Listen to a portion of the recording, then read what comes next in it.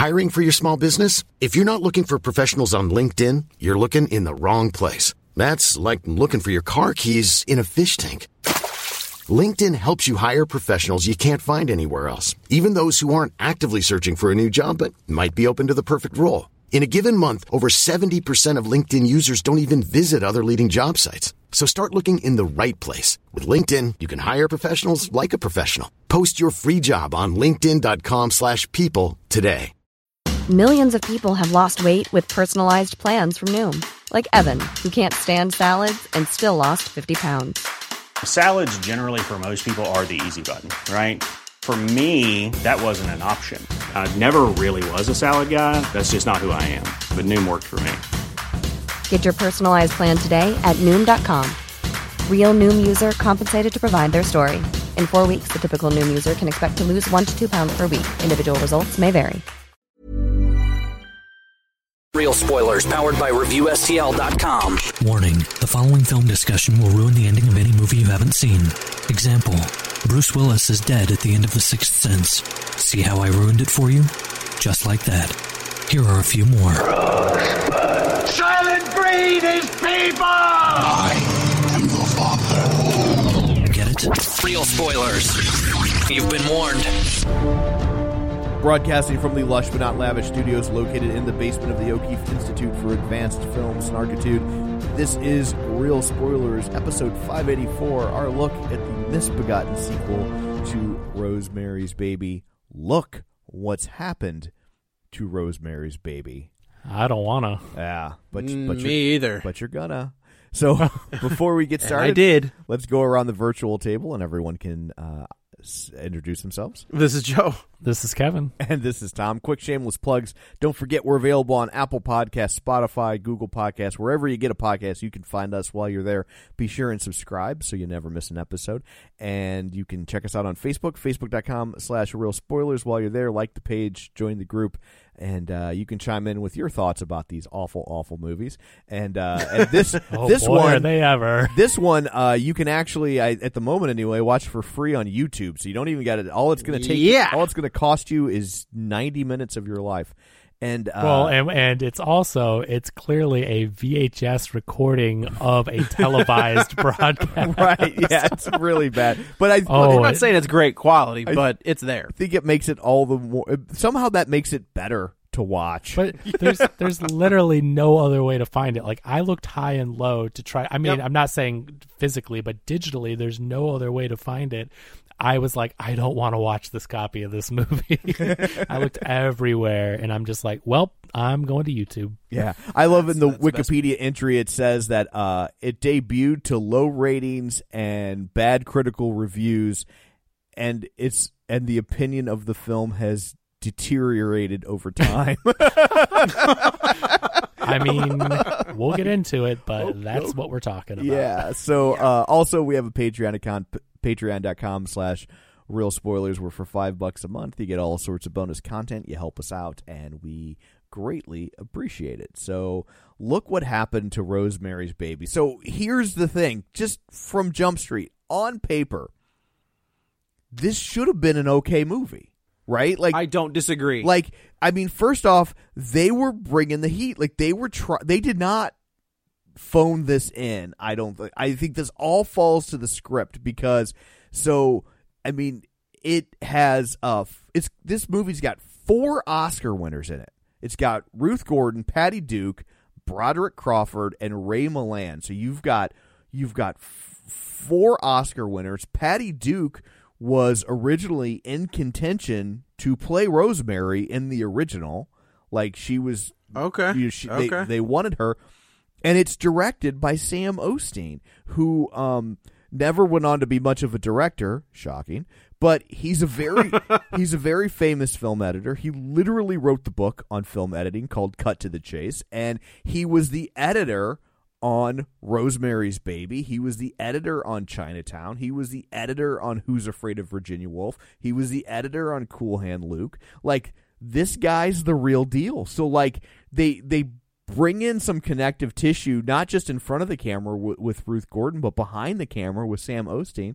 And the book, too. R11 wrote this sequel to his own book. Well, but the the sequel that Ira Levin wrote didn't come out for like 20 years later. So this is not based on that sequel. Oh, really? Yeah. Okay. So what is it called? Like Son of Rosemary. Son of Rosemary. He's Son of Rosemary. Yeah.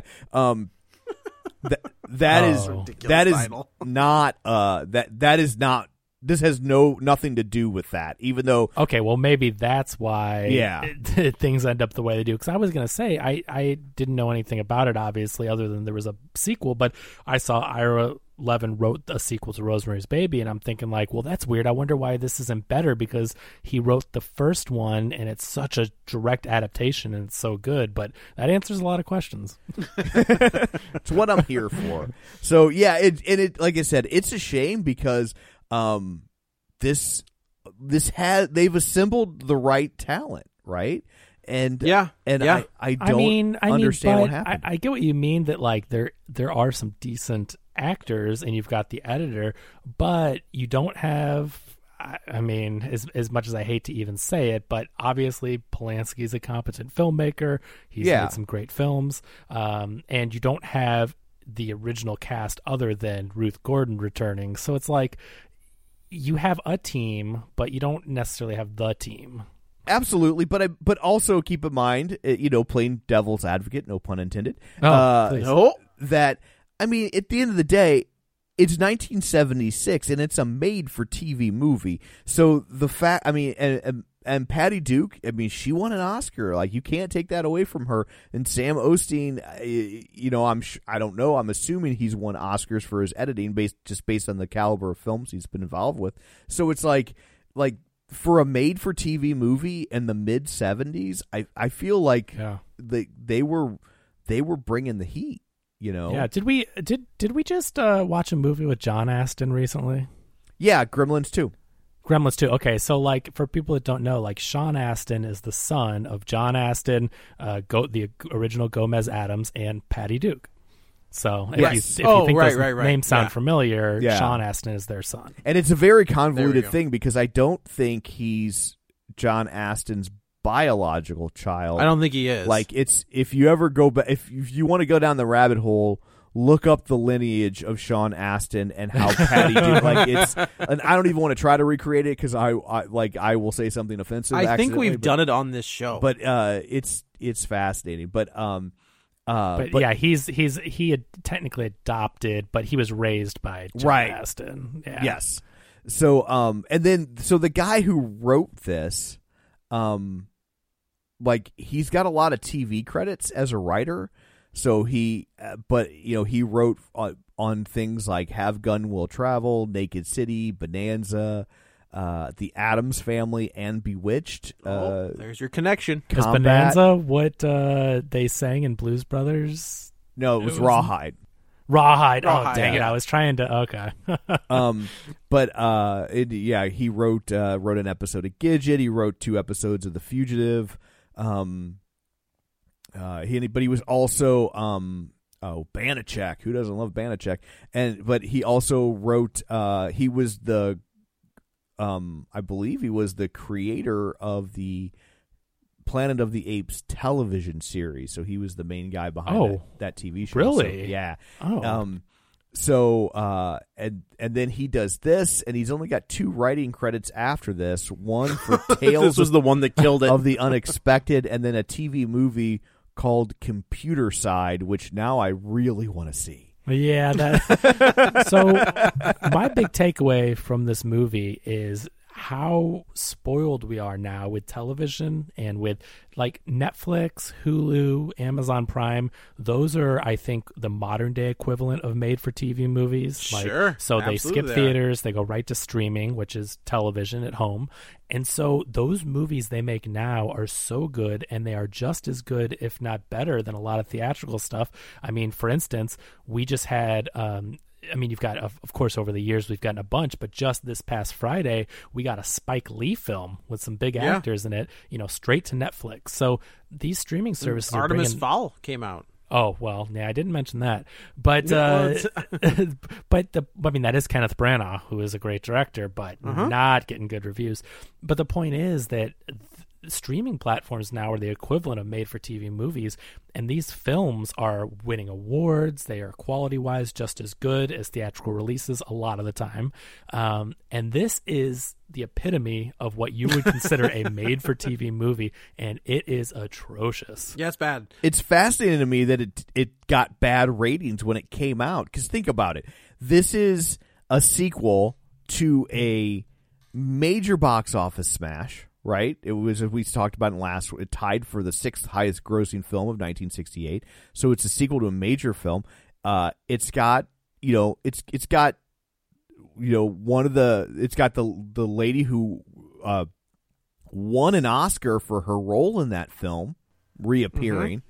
And yeah, we didn't mention that Ruth Gordon actually won the Best Supporting Actress Oscar for her role, and that revitalized her career. It's just something we kind of skipped over on the last one. But yeah, like that's how you get Harold and Maude, and she's also in a movie that people seem to have has been kind of forgotten at time, but it's so good if you can find it, called My Bodyguard, with Christopher Makepeace and a very, very, very young Adam Baldwin. Isn't that the movie that the Owen Wilson is a remake of, kind of as sorts. A pseudo remake of? Yes. Okay. Joe Bit Taylor? Yes. Yeah. Yes. Yeah.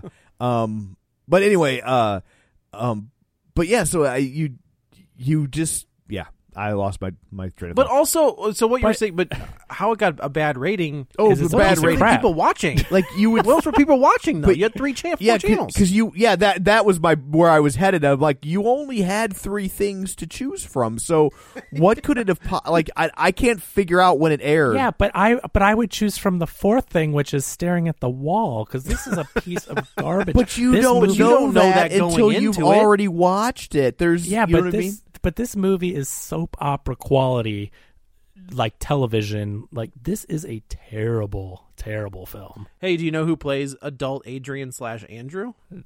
I don't know. The guy that was Night Owl 1 in Watchmen. Is that him? Oh my God. The old man, yeah.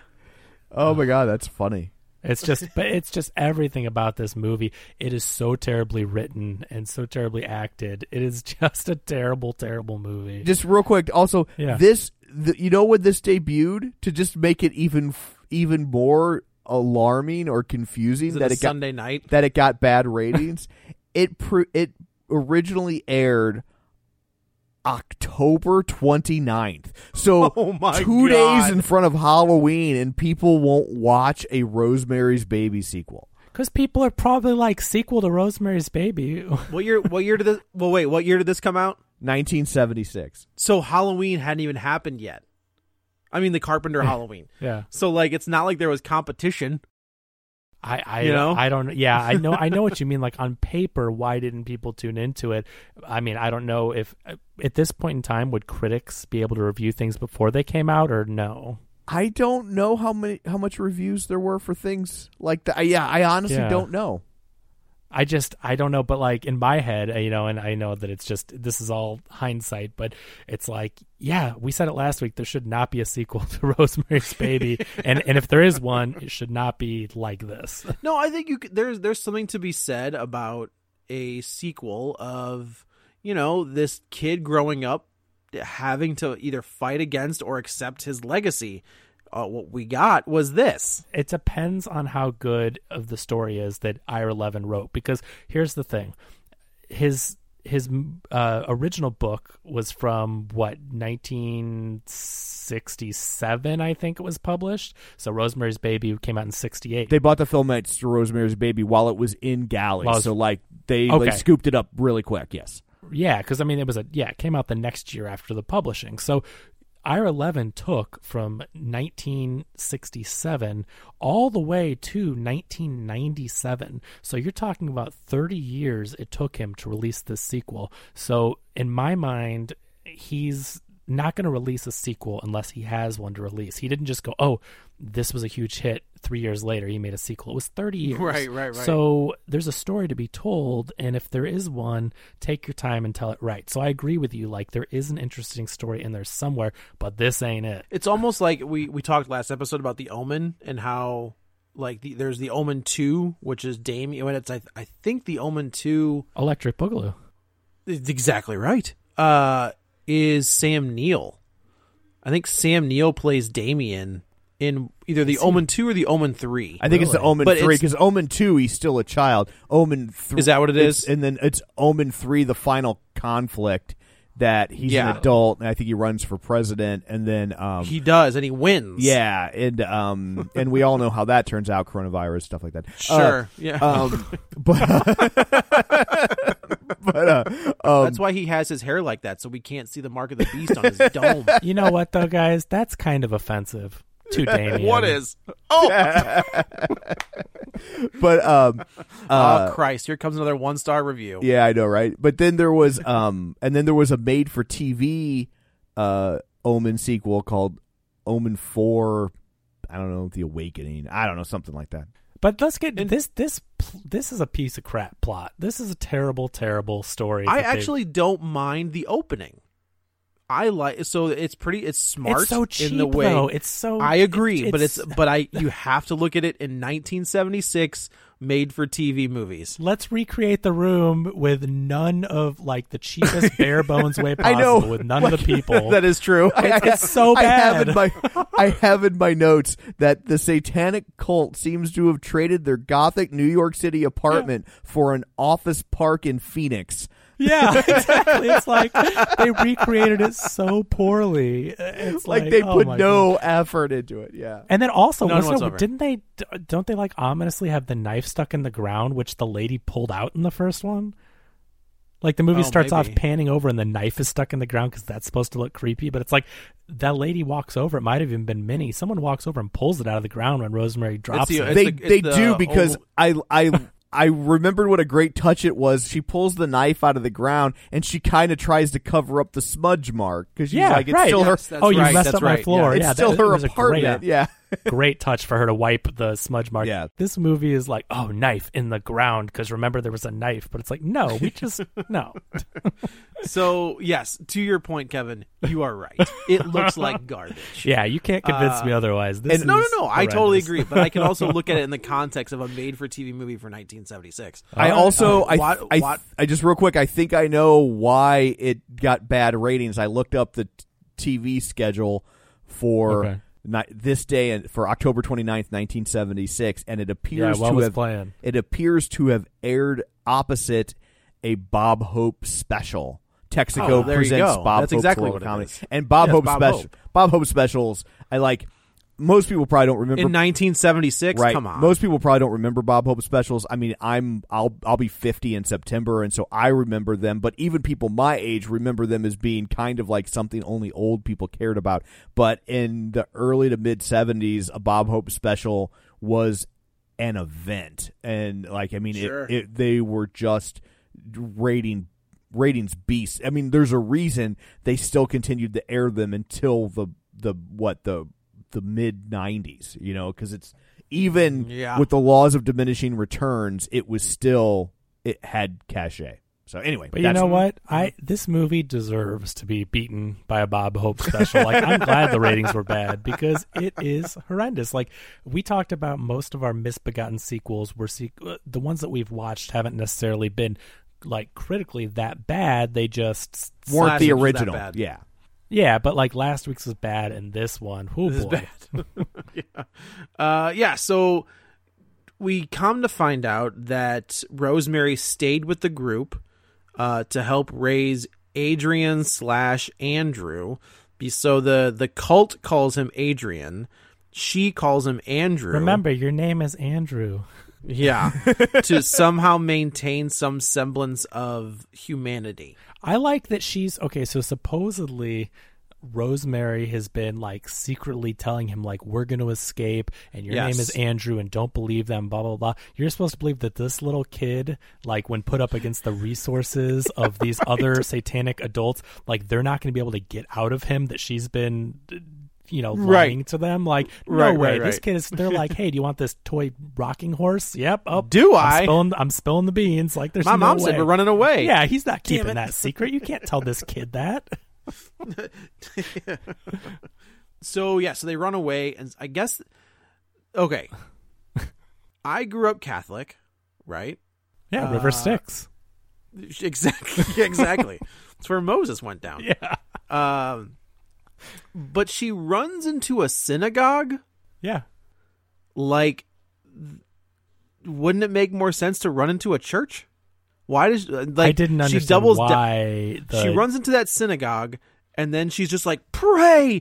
Yeah. And I was like, that's not. I don't think that's how that works. I don't think the devil gives a crap at that point. Well, I couldn't understand the flip there to why they went to a Jewish setting, and she's like, and doesn't she like? She's like, we have to be here. We have to hide here.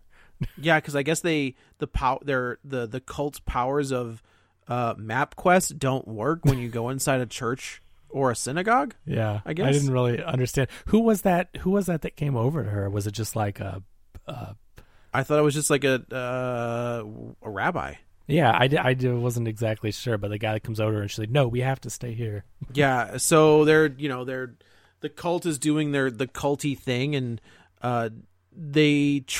they're calling to Adrian, and Adrian, being a punk ass kid, runs outside, and then his mom Rosemary tackles him to the ground, and the cross thing is so weird. Like, okay, right? So we're going to do the synagogue thing. Wait a minute. So they've got a cross, which isn't Jewish. Nope. So she's got the cross. She puts it on him, and then it basically brands a him scar because onto the him. satanic cult is like, "Come to us, Adrian," and they're doing their chanting, and so it's causing the evil. Like the cross is burning him because he's the son. But of it the breaks devil. the spell, and blah, basically, blah. the only reason they did that was so when we flash forward, we know who adult Adrian is. Yeah, right. Well, he's got the dun, scar dun. on his chest. Got it. Perfect. Thank you. Yeah. That makeup effect cost them 3/4 of their budget. That's why we got crap sets.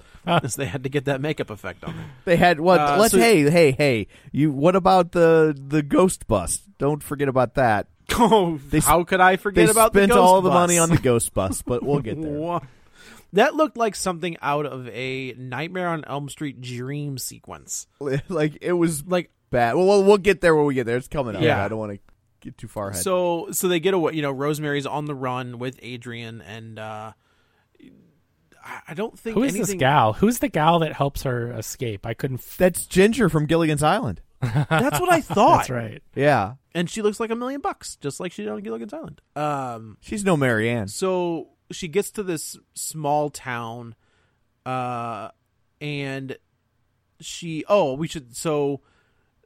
Guy, the character Guy, is like living in LA now and just said, F this, I'm out. I'm leaving New York, I'm going to LA. I guess he did what the cult needed, and they now, with all of his knowledge and everything, they're just like, yep, you're good. Because right, that's what cults do. They're just like, yeah, go ahead and get out of here. Yeah, well, just you're good make to sure go. you don't I don't know. I got to give the movie credit here. I don't think that's so bad. I took it as like he's now a big actor in Hollywood. He's he's successful. He parlayed his Broadway role into film or television success, and they don't have a need for him at the moment. But as soon as they have a need for him, they're right back on his doorstep. So I mean, yeah, I guess that's true. He got what they promised him, fame, and now he's a big Hollywood actor. It just seemed weird that, like, I don't know, after the whole thing went down, to me, I almost felt like they'd want to keep him close by. Like, yeah. But I get what you mean, where it makes sense with his career, but it's just like, yep, like we're good. Like, we'll handle this here, and you go off. Hey, you know that time you watched Satan impregnate your wife? Oh. All right, man, deuces. Good luck with your career in Hollywood. But, like, yeah, their marriage is... I also want to give them credit here. I think they did a really good job of casting this guy. Like, I think this guy... He does look like an older version of John Cassavetes. Yeah, like, I think it... And yeah. He's also... especially for television audiences of this period, he's a pretty big name too. He had been the star of a very popular television show called Route 66, and so like again, like they really weren't cheaping out on the cast. Like I feel like for a made-for-TV movie, this is for this day and age about as good of a cast as you're gonna find. Who was the actor that played him in this one? George Maharis, I think is how you say it. Okay, yeah, I'm not familiar with that name. Yeah, yeah. I mean that casting was fine. It wasn't a big deal, but Yeah, I mean, I think what it comes down to is the script. Like you said, I mean, you've got the actors in this. You've got the director who was an editor, a known editor, and an editor on the last movie. It comes down to a terrible, terrible script and a story that's it's just awful. Yeah, I really think it all falls to the script. Even though this isn't a great looking movie visually overall, it's also... Oh, I mean, the production value is not good at all. But... Right. But I think that if they'd had a better script, I think we might have got a passable product here. Like it'd be serviceable. Possibly. Yeah, right. Because like you said, what do you expect from a made-from-TV movie? We could at least accept that it's made for TV, and with that comes the quality and that, of the video and everything. But yeah, you can't get past this meager storyline, and it's just so like wackadoo. Yeah, it is wackadoo. It gets even wackadooier. Yeah. Like as we go forward. Trademark real spoilers. That goes on a T-shirt. So Ginger, so they go to this town, and then the Roman calls Guy and says, she's going to call you. You need to send that kid back to us. And he was like, okay, cool. So, of course, what does Rosemary do? She calls him. So, and in the process of her calling him, Adrian is not attacked, but like bullied by this group of kids, and he hulks out on them. Like so much so that even his eyes change colors, and he kills one of them. I guess. I don't think he does. I think she's lying. I think she's lying to like he definitely like hurts them, but like then they run away and the mom is like Rosemary, I guess I should know her name. Is like what happened, but I'm pretty sure that Ginger is lying in order to be like, I'll help you escape in a ghost bus. So wait, so when do the cultists get their claws into Ginger? I think they always had their claws into Ginger. Yeah, it's like unknown to us, but she's a part of the deal. Oh. Yeah. No, because I think Mimi says, I don't know. Okay, it doesn't matter. Minnie, yeah, not Minnie. It doesn't matter, but it doesn't matter. She's a part Basically, of the what happens is they're like, okay, we're going to get you in this car. You're going to get on this bus, and then we're going to get you out of here. Well, she puts Rosemary on the bus and says, deuces, and the ghost bus. We say ghost bus because there's nobody on the bus. Yeah, except for Rosemary. It's so poorly filmed and acted. Like it's just like this thing pulls. So Patty Duke, like she runs to the back of the bus, like, "Hey, Andrew," and then then there's nobody. You didn't on the get bus. on the bus and look that there was no driver. I mean, okay, you know how a bus works, right? Okay, so doors open, you walk up some steps, and the first thing in front of you is a driver. Here's how lazy it is. There are buses that have doors at the midway point too. They could have just had her get on there, right? They could have just got one of those buses and had her get on there. But because that's what movie we're watching. When she runs back to the front of the bus and she sees that there's no one driving the bus, and I mean this is and this effect of no one driving the bus is like straight out of a Disney movie, right? Like yeah, very much so. Very much so.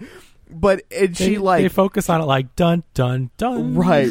And she lets out this blood curdling scream. Did you feel in that moment that she was like embarrassed to be filming that? Like her scream. I was embarrassed to watch that it. The scene where she's in the rain putting the cross to that kid's chest.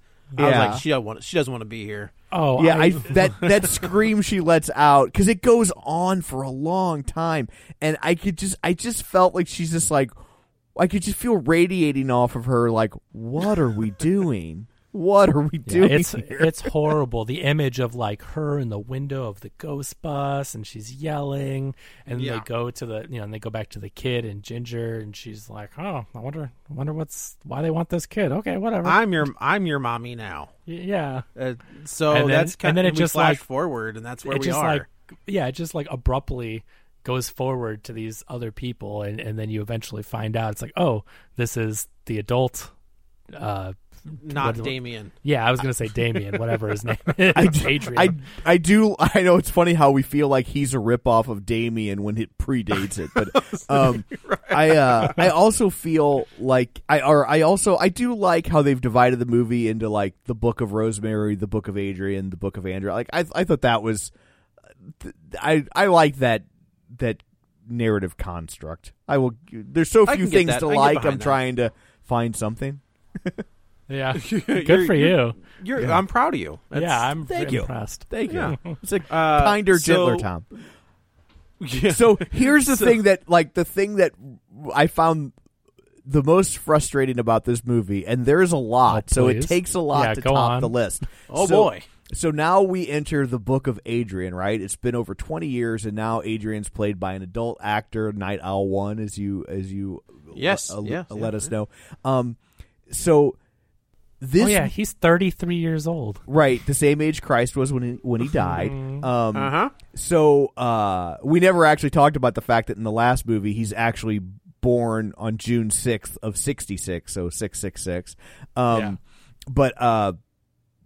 But so at this point in the film, it is 1999, and they make absolutely no effort of any kind to make it look as if we are in the future. There is not one, and I'm not saying make it a sci-fi movie, but there is not one piece of set design to make you think that it's not 1976 still. Right. Like we've talked about this before, where you can tell in a movie that's set in a different time period, but you're just like, yeah, it's a very 70s looking movie.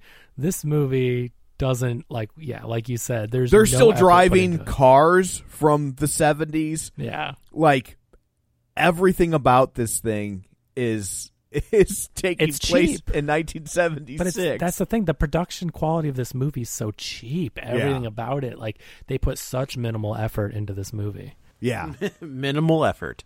Yeah. So now he's cruising around in this sports car, driving as fast as he can because he's a bad guy, or he's got a bad streak. And he gets pulled over, and I guess he switched spots with his buddy. He's like, "No, man, you get the ticket. I can't do that." I said, "No, thank you." And the cops are like, "You beatniks." I'm like, "Beatniks is still a thing in 1999." Right. Yeah, it wasn't a thing in 1976. That's true. I could see the old man cop still saying it. Like that's all right. So you would have called him a turkey. Yeah, you jive turkey. Well, that's not okay.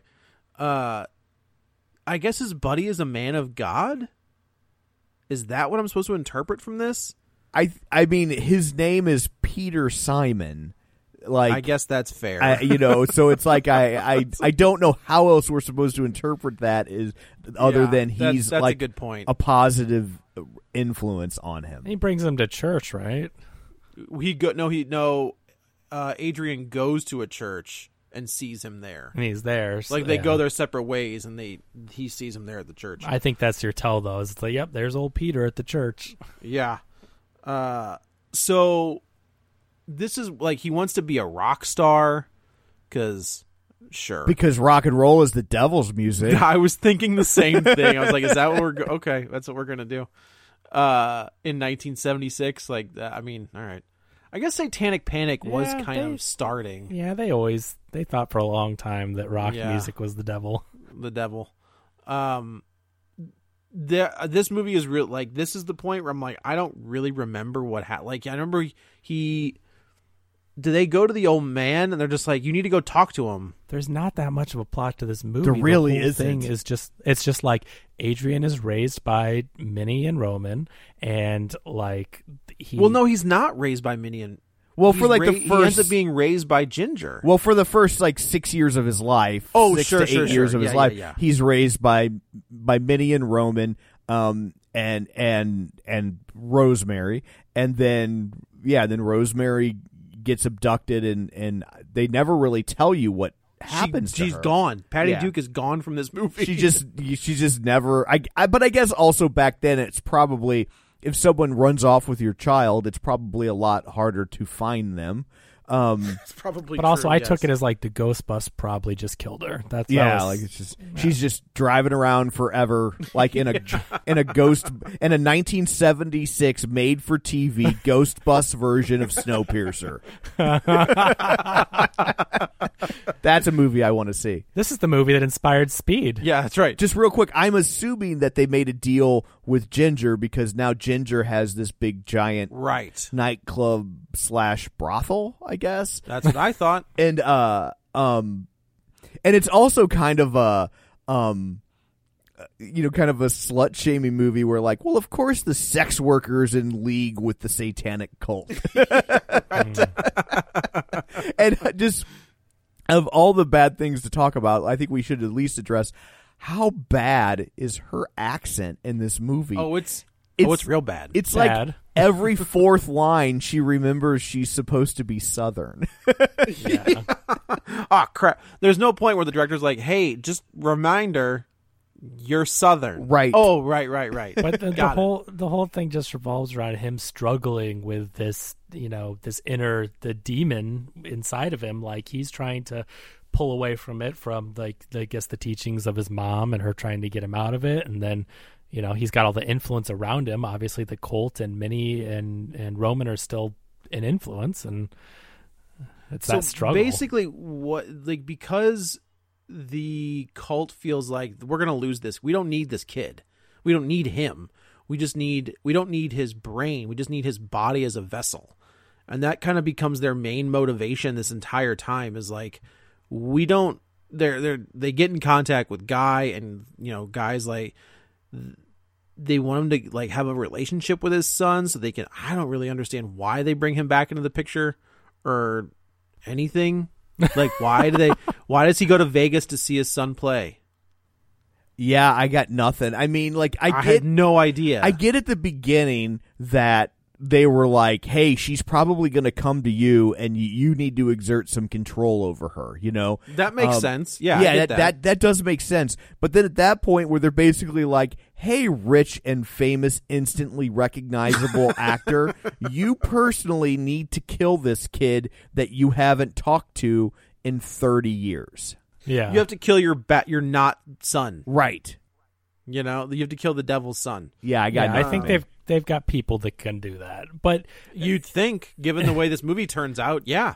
So let's talk about. So he goes to he picks a fight. Like, I don't know if he's trying to do like suicide by biker, but they kind of foreshadowed it with the kids earlier. But he goes and tries to like weave in between some motorcycle gang. Oh yeah, and then he hulks out on those guys. Yeah, and then he destroys them. So it shows you that he's got this evil power. Right. And then, is this when he goes to see Peter again? Because they're gone, right? So he goes to the church they have a yeah, that was before that, actually, I think, that he goes to the church. But so Minnie and Roman are going to have a birthday party for him. And, like, they're like, you were born at midnight. And so, like, No. He was not born at midnight. I got to correct this because it was so cringe-inducing. He was conceived at midnight. I'm sorry. That's right. But you were conceived at midnight. He's like, let me tell you, I know the exact split second that your father shot a load. Would you like me to describe the exact veiny nature of your father's penis to you? So they have this party for him, and like one of his gifts is a huge knife. Today's episode is brought to you in part by Manscaped. Yeah. But so anyways, he's like, why did you get me this knife? Oh, you never know. Yeah. When does he hook up with the girl? Like, when do they become a thing? That's at the very end. That's in the third act. Is it? Yeah. Wait. Did you say her name was Mary Ann? No, I said it was at the very end. I was like, if they had Ginger in this movie, they're like, just call her Mary Ann. It's good enough. Well, yeah. Then they have the movie star. The professor is one of the cult members, but so they drug him. They drug him at the casino, and they put him in like Joker mime makeup, or like did it not look like the Joker makeup? It looks like the new Joker. Yes. Yeah. I know. It's like, face. why is he a mime? What is happening? I mean, I guess I could I thought they were going with the idea that his band is like a satanic band, right? Right. And they have Yeah. makeup. And I that's was- kind of like their gimmick. I was like, if there's anything this movie gets right, it's that mimes are of the devil. I totally agree with you. Yes. Yeah, you can get out of that box. I know you can. Stop being a jerk. This whole second act, though, he's got the weird mime makeup on, and Yes. the cult members all come and surround him, and they're doing a ritual. And they're then going to kill him, right? Yeah, and then, or they're like they're trying to bring the demon out. right, and then what? They end up not doing it though, right? Like why they stop? Well, they do it, and then they think that it's a lost cause. But then he kind of starts to convulse and like, oh, we did it, and then he goes and plays a show, and then he goes to and then he stumbles And- into like the club. and does like a really weird show. It's just so. And then is this where he has sex with the girl? He defeats them with made-for-TV rock music. Yes. But he ends up having sex with this girl, and And- he kind of breaks it. He goes to the church to see. Either way, he like the Adrian part of his personality starts to go away. Yeah. And he becomes Andrew. But he has sex with this girl, and then all of a sudden she becomes part of the cult. But that's at the end, though. It is? That's toward the end of the movie when she's like, Yeah, she- because like so when he's in the club, like that's when he has the devil makeup on, and then Guy shows up at the club, and then they realize that the made-for-TV rock music is possessing everyone on the dance floor. Is that really? Are you serious right now? Yeah, like that's Okay, That's, okay. And then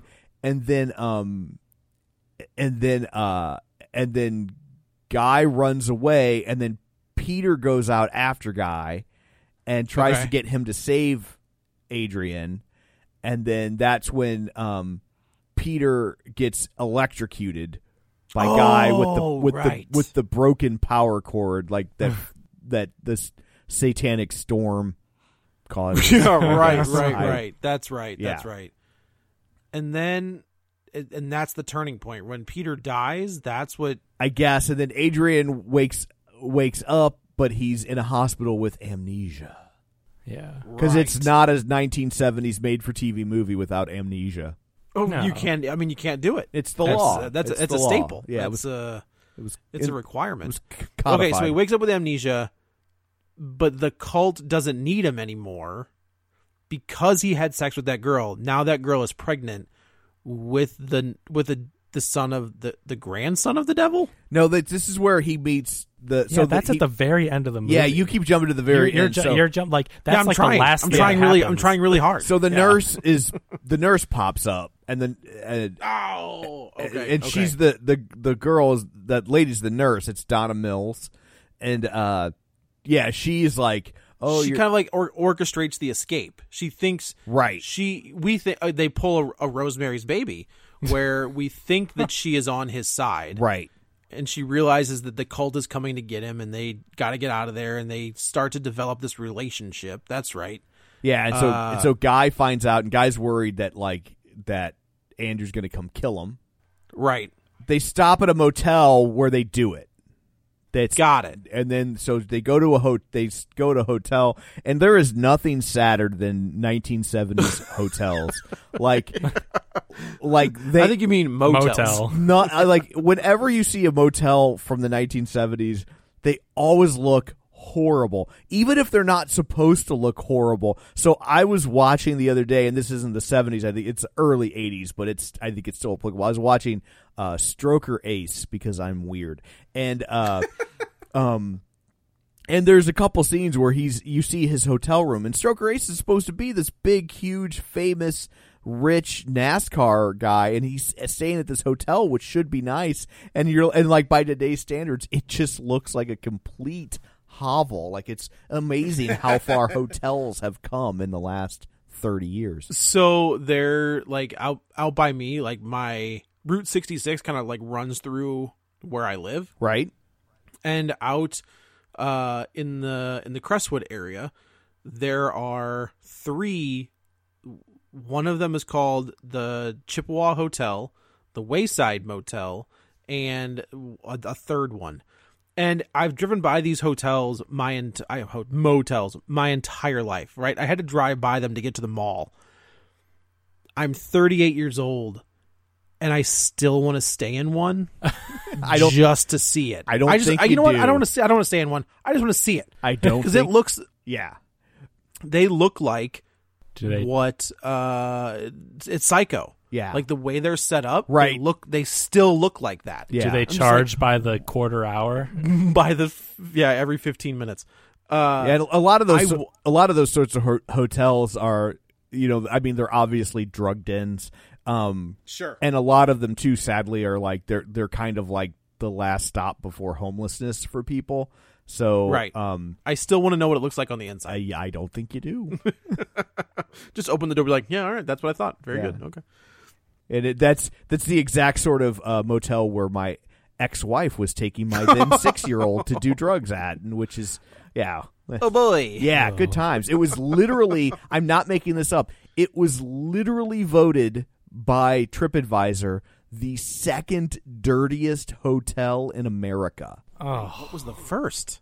I don't know. Well, now I want to know what the first one was. But yeah, I was just motel featured in Look What Happens to Rosemary's Baby. Yes. Okay, so yeah, John Cassavetes. Basically, Guy is freaking out. Guy is trying to go kill Adrian. Anthony. No, Andrew. Is he Andrew whatever. Now? Yeah, whatever the dude's He's Andrew name now. is. If he's good, he's Andrew. If he's bad, he's Adrian. He's Adrian.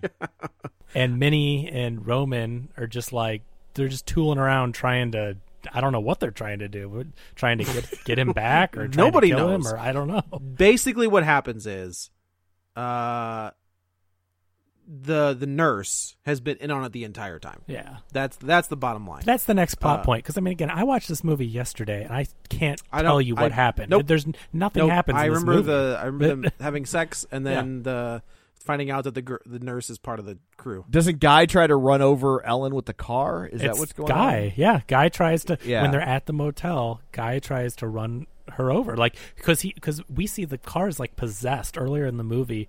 It's a ghost car. It's a ghost car. It's a ghost car, and it's revving up, and it's possessed. And so... Oh, you're right. That does happen, yeah. So he tries to... Like, the police come because his car tried to run this woman over, and he's like, go check the car, like, it will be empty. And then they look inside of it, and it's Guy. Yeah. Dun, dun, dun. And then he tries to hit her with the car, and then Andrew runs off into the night, and then that's when you get the big reveal with Roman and Minnie. And Ruth Gordon is so wasted in this movie. 80% of her role is just voiceover, which is... Yeah.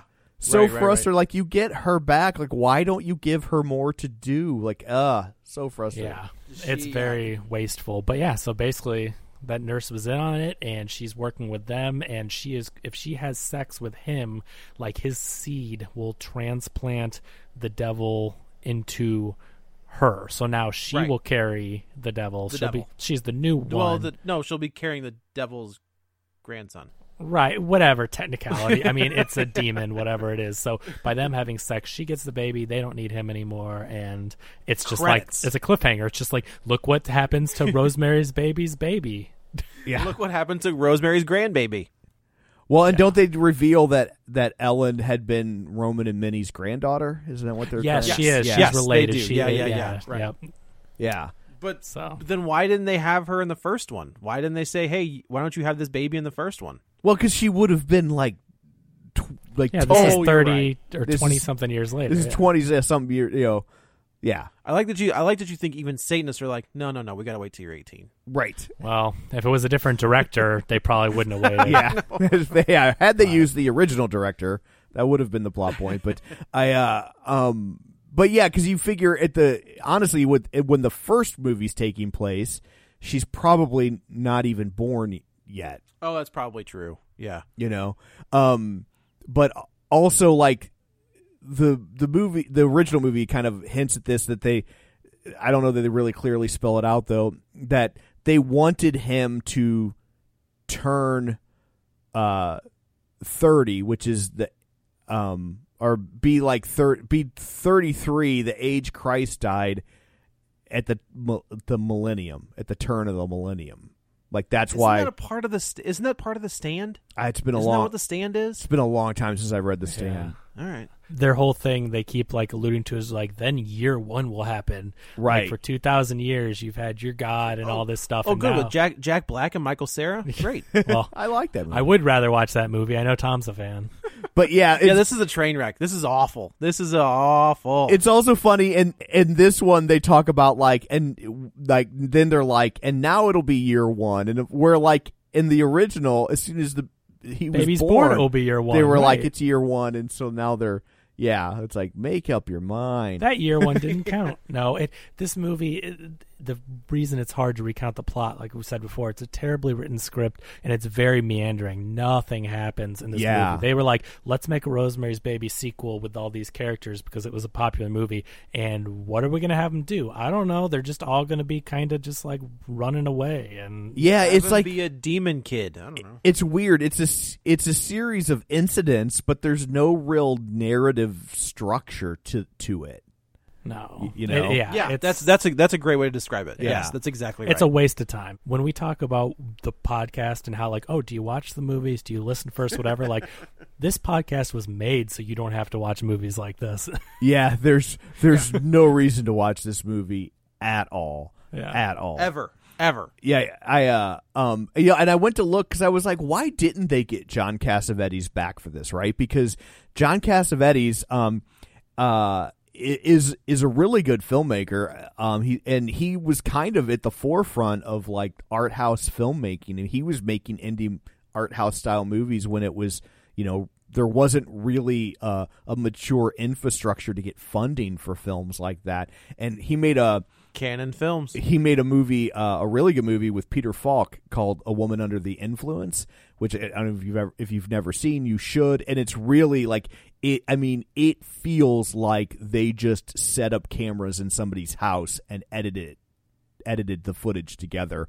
It's so slice of life in terms of like the woman has drinking problems and mental health issues, and just watching this marriage and family disintegrate. And he was nominated for Best Director for the movie, and then I'm blanking on the name of the actress, but she won, I believe she won Best Actress for the film. And it's really good, and it's really like kind of I don't know, I think it really kind of retroactively would almost fall into that mumblecore kind of film in terms of like, it's just everything about the delivery style is very very matter of fact, and like nothing about it sounds staged, right? Yeah. But I feel like I may need to rescind my John Cassavetes canon thing. I don't think it was. Now that I'm looking at his filmography, I don't think it was him. I never thought he was, but I figured, well, Joe's never wrong.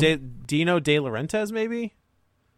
I don't know. There was some like older filmmaker that like would do these massive productions. Well, he's the producer that produced like Army of Darkness, but he did who, Dino De Laurentiis? Yeah. Didn't he do the big King Kong remake? That could be it. Like he was a big time producer. He did a ton. I'll have to look. But I'll have to double check. But the reason I was John Cassavetes. But the reason I was like, why didn't they get Cassavetes, is because Cassavetes would totally do work for hire. Like, he wasn't like, I'm a great artist, I can't be in this horrible TV movie. Like, he was always very much about like, I'm going to go over to Hollywood and I'll do whatever you want me to do, and then I'm going to take that money and I'm going to go over here, I'm going to make what I really care about. So he was always that guy. And Peter Falk was the same way, and him and Peter Falk were super tight, and Cassavetes like would pop up in episodes of Columbo. I think he might have even directed a few, and then Peter Falk would be like, "Oh, these Columbo things for TV are really good," and then I'll take that money and I'll fund some Cassavetes movies. And so like they, he seems like he would have been an easy get for something like this, but it looks like he was probably making a movie in this time frame, because you figure he would have just been coming off A Woman Under the Influence, so he's probably not going to go from a nomination for Best Director, an Oscar nod for Best Director, into making a TV movie like this, even though he wasn't above making TV movies like this. So he was making a movie called The Killing of a Chinese Bookie, which is... Well, there we go. become something of a cult film. So anyway, that's where. And Joe, just for the record, like Dino De Laurentiis, it was King Kong 76 he produced, and then he produced Flash Gordon, Halloween 2, Conan the Barbarian, Amityville 2, Halloween 3, The Dead Zone, Conan the Destroyer, Dune. Like he produced. He was on it. I gotta pee. I'll be right back. Well. Oh, I think we're done. Yeah, I think we're done. If you just want to say where they can find you. Oh, he's gone. He ran away. We're hey, done. Who am I to mock someone for having to get up to pee? That's true. This movie, Tom, first of all, damn you for picking Rosemary's Baby. As good of a movie that is, but this sequel is another one of those horrendous. Like, this is on the level of. This is almost Dream a Little Dream 2. I know you didn't watch that one. I did not watch that. But yeah, like, it's frustrating. I feel like it's even more frustrating than that must have been, though, because, like, again, on paper they've assembled the potential. They've assembled some good pieces. Like bringing in Sam Osteen to direct this movie, that makes sense, right? You're like, oh, like somebody behind the scenes is like, what's the editor doing? Like, and Sam Osteen, beyond being a good editor or great editor, he's an Oscar-nominated editor, and he played a large role in the crafting of Rosemary's Baby because the original cut was 4 hours, and from what I can gather, it sounds like Polanski shot 4 hours of footage and then handed it to Osteen and was like, "You find the film," and then he just pared it down. Yeah, and he did, so... Let's real quick, let's talk about what films Osteen edited. Get these titles here. Who's Afraid of Virginia Woolf? Amazing film. Cool Hand Luke. The Graduate. Chinatown. I mean, there's a ton more. I'm just trying to skip over some. But, like, this dude edited some amazing films. Absolutely. So, so bringing him in as a director, giving him a shot, knowing that he played a large role in crafting the film story of Rosemary's Baby in terms of like taking Polanski's footage and finding the movie within that footage. Like, yeah, that makes sense. Patty Duke, that makes sense, especially when she was close to getting that role. Getting back Ruth Gordon is great, and Ray Milland, again, Oscar-winning actor. Like, it's like this should have worked. Or could have worked. You know what's interesting is that I know that a lot of guys, like, when they don't direct feature films, like, a lot of times they'll try their hand at TV and then they'll get a feature film or whatever. Like, he only did 2 feature films. Everything else was TV movies. And his first TV movie he directed was in 1973, so it's, after Rosemary's Baby. And he got the TV movie, and then he got a movie called I Love You, Goodbye from 1974. And then in 1976, he did a feature film called Sparkle. And then that was it. Like, he only had those 2 features and just never was able to break out. Yeah. He just wasn't good at it. Yeah, that was it. It's like, different people have different skill sets, and maybe his was editing, and he took a crack at it, and he didn't have it, and so he went back to editing. So he walked away. Yeah. That's the thing. Like yeah, that same year though, Sparkle was that second and last feature film, and then that's the same year that Look What Happens to Rosemary's Baby came out, and then he only did a TV movie in 1981 called The Best Little Girl in the World, and then Kids Don't Tell in 1985. Those are 2 troublesome titles. Yes, I know, especially given his yeah.